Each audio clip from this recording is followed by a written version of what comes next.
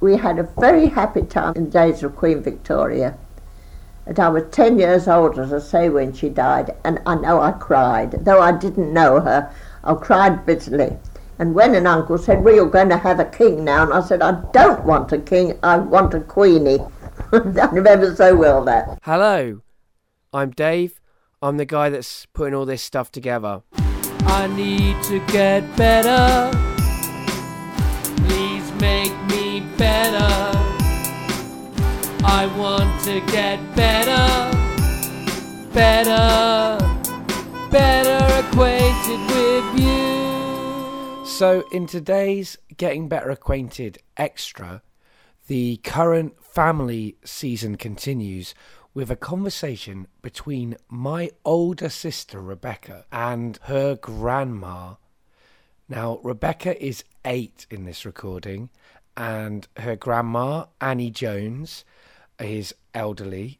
I've never met Annie. She died before I was born, I think. She was born in Victorian times, and this conversation was recorded by last Wednesday's guest Sheila for her teacher training course that she was doing a while back. You can hear a bit more context about that if you listen back to last Wednesday's episode. I think this conversation was partially scripted, and in some of the stuff that I edited out, there's certainly evidence that Sheila was prompting Rebecca a bit, so it's a little bit different from the normal format of the show, but it's fascinating, the conversation that's had.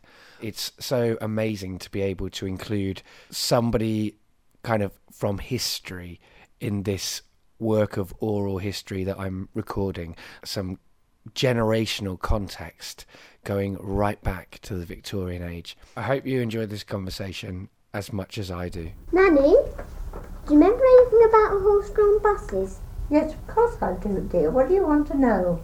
Well, did people stand on them like they do now?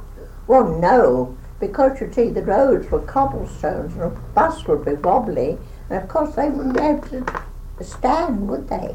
They'd have to sit down. Oh, I see what you mean now. The wheels were hard wheels. They weren't pneumatic tyres like they are now. And of course it made the bus wobble. Well, what happened when it rained? Well, the poor old driver, he was sitting right up in the front of the bus, exposed to the rain. Well, he had an umbrella fixed at the side, which he used to put up over his head, not take it out of its socket, but just put it up. And then he had a Macintosh rug went over his legs, and then he had a big Macintosh cover, cape, and then he used to drive away, and then he had a bowler hat with a cover on. What about the people, though? They had to sit there. Well, they hadn't got a Macintosh or umbrella, that was too bad. But if they had, it didn't matter. They had a Macintosh cape fixed on the seat, and they used to detach it from one side and put it over so it covered over their legs. And the rain just fell on that and not on them. And they used to jog along merrily. Of course, they didn't go very long distances, which was just as well, as they were coming home from work, you see. It would probably only be a penny ride, which sounds very silly, doesn't it? But there were penny rides then. What sort of clothes did you wear, Nanny? Oh, just blouses and skirts made of alpaca or velvet or serge, midi length, and black stockings and black shoes with flat heels, either square toes or round toes, not very pointed. And our gloves, always wore gloves. Always, just always. It wasn't done to go out without gloves unless you were very poor and very low in the social scale. And hats, well, it all depended on your taste. You could have large hats, but you always had to have a flower on it, a big rose or ribbon. Ribbon sometimes used to hang down the back. Children always wore ribbons hanging down the backs of their Leghorn hats. Frocks used to be made of embroidery, which used to be washed and starched, and a big sash. I myself always had one for Sundays. It was always kept especially for Sundays, and our big red sash used to be rolled up very, very carefully for the following Sunday. And that dress I used to wear it 2 Sundays for Sunday school, and then it used to be washed and starched and ironed again. Did the horses have names? Well, I think they must have had, dear, but I wouldn't know them. I only know that the driver used to sometimes say, "Giddy up there, Bill," "Giddy up there, Bob," or something like that, but not very distinctly. So I think that they must have had names. They were very, very well cared for and well fed, and they knew their drivers. I really think that the drivers used to almost always have the same horses. They got used to all their little tricks, which they have horses plenty of tricks, as we know. And in traffic, which wasn't very dense then, they had to be wary of it all.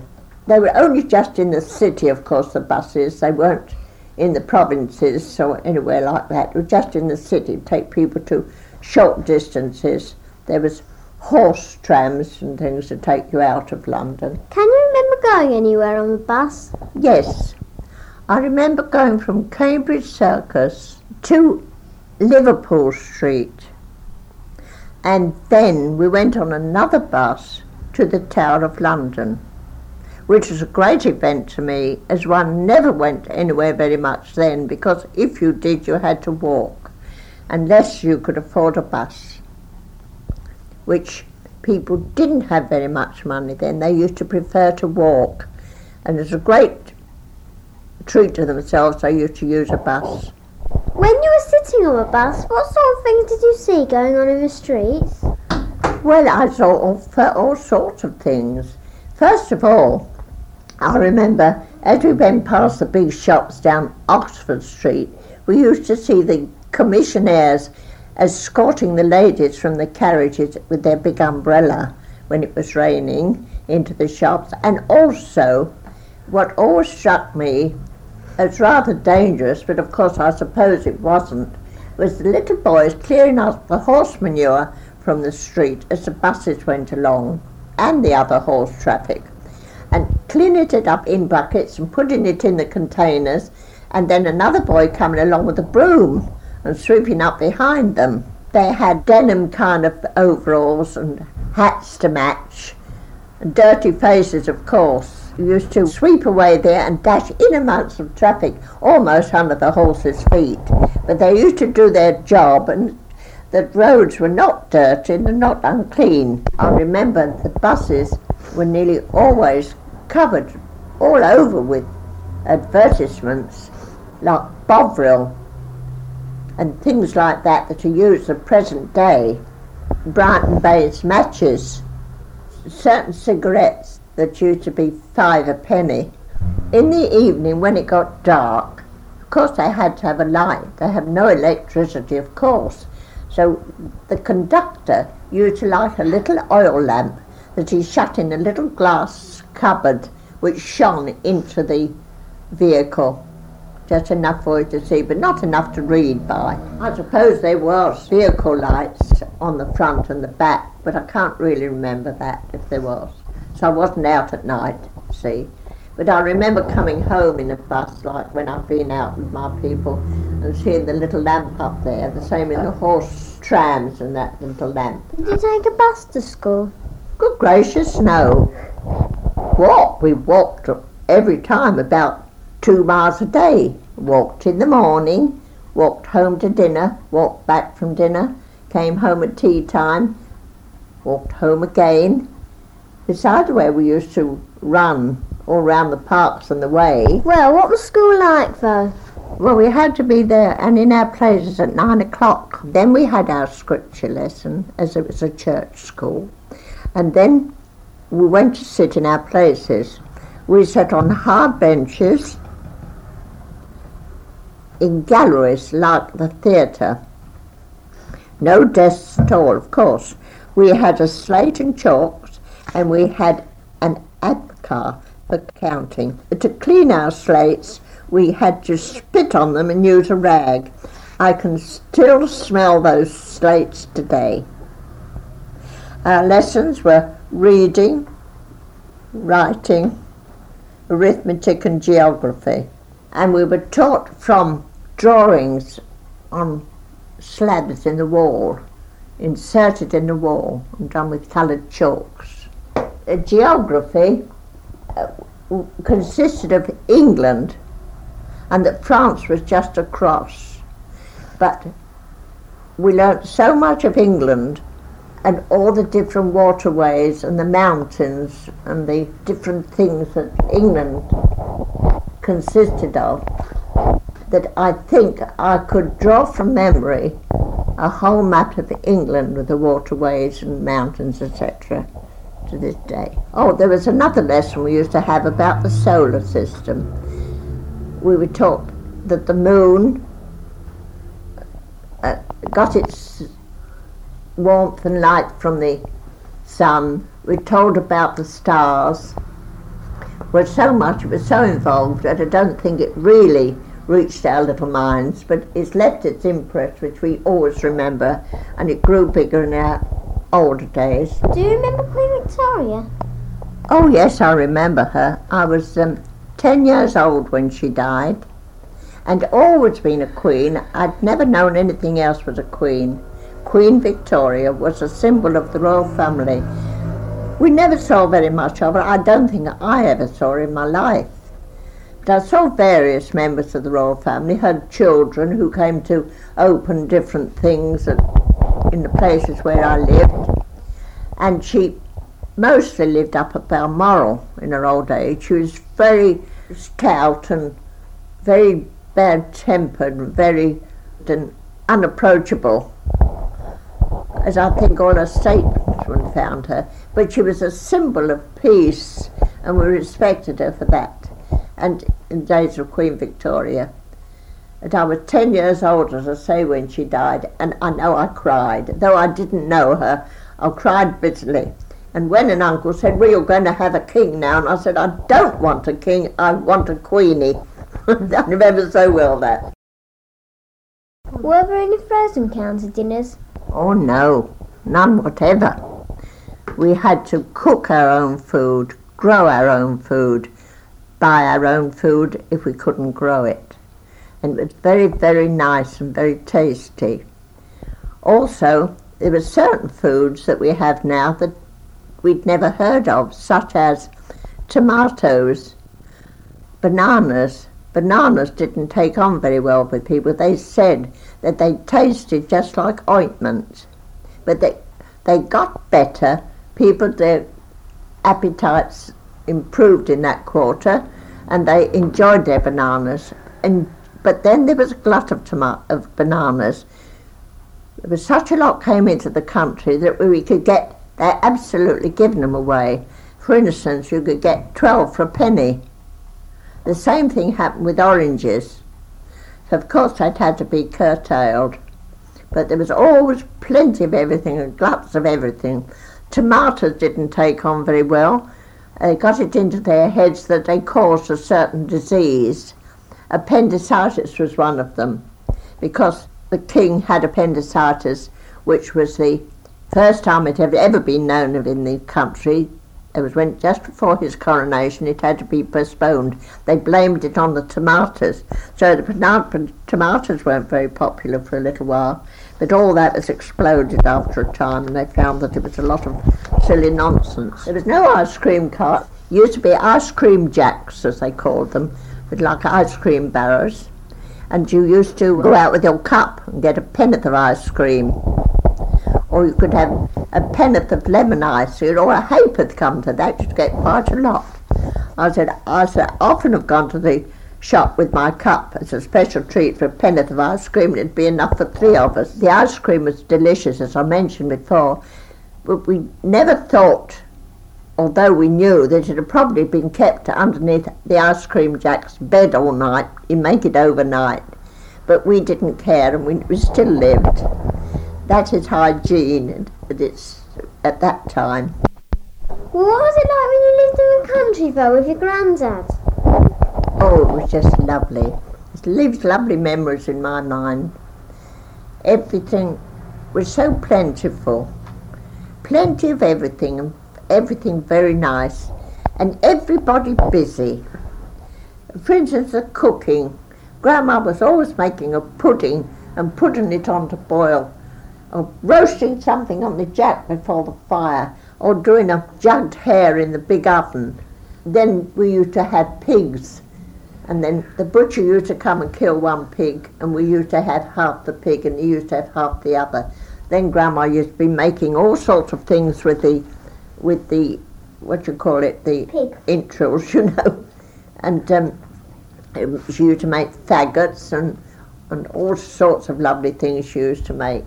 And then all the lard, she used to render down all the fat from the different parts of it, and all the lard was all homemade, big dishes of it which we used all the winter. The butter we didn't make. We had homemade butter from the village, and I can't forget the taste of it. It was just beautiful. Butters, I've no time for butter these days. Then we had chickens. We had our own eggs, which taste so differently to the eggs of today. But perhaps it's me. I've been used to this country food, and I can't get used to the present day food. Had a long way to go to the shop, so we had to, of course, provide for the winter.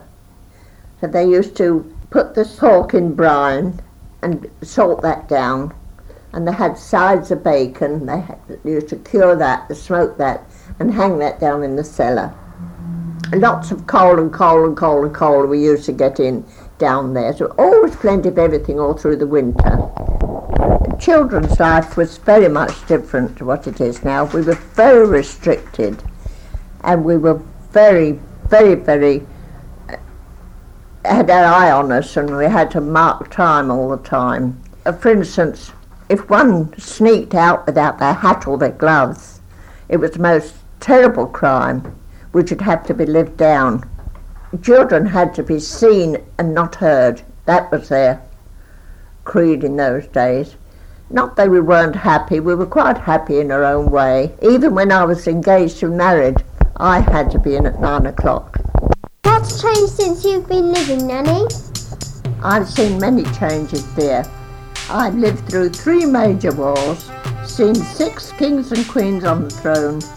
I've seen the invention of the motor car, the radio, telephones, the cinema, television, the aeroplane, the rocket, the atom bomb, and I never thought that I would live to see a man land on the moon. It's been a fantastic period in history to live through, and it doesn't seem possible that there will be such fast changes in one's lifetime. Thank you, Nanny, for telling me such a lot. I've enjoyed listening to you. So, Sheila, who was on last Wednesday's episode, was the daughter of Annie, who you just heard, and the mother of Rebecca, who you've just heard. She was also my father's first wife. Next Wednesday is a conversation between me and my dad about relationships and women. The Wednesday after is an episode with my mum, and in that conversation we talk about our relationship, my relationship with her and her relationship with her mother, and how generations become like each other and try not to be like each other. That week I'm also going to be releasing another GBA extra. This time it's me having a epiphany on a bus in a very emotional state after having had that conversation with my mum.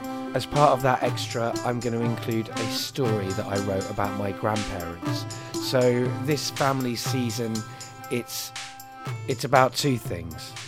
It's about the relationship between my parents and my sister's parents, and it's about generations and their relationships with each other. To wrap it all up, the week after my dad, we're going to have Sue, who is the only person, as far as I know, who remained close friends, loyal friends with my dad and both of his wives.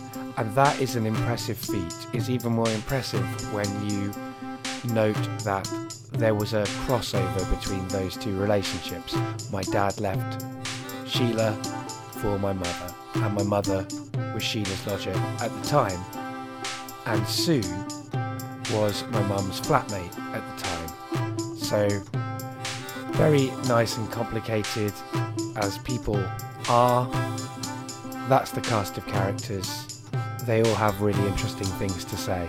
some of these conversations have been very significant to me and important moments in my life I happen to capture in audio and I'm going to share with you.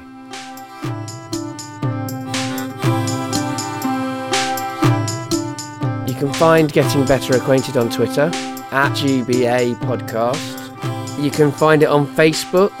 It's Getting Better Acquainted. Have a search on Facebook and like it.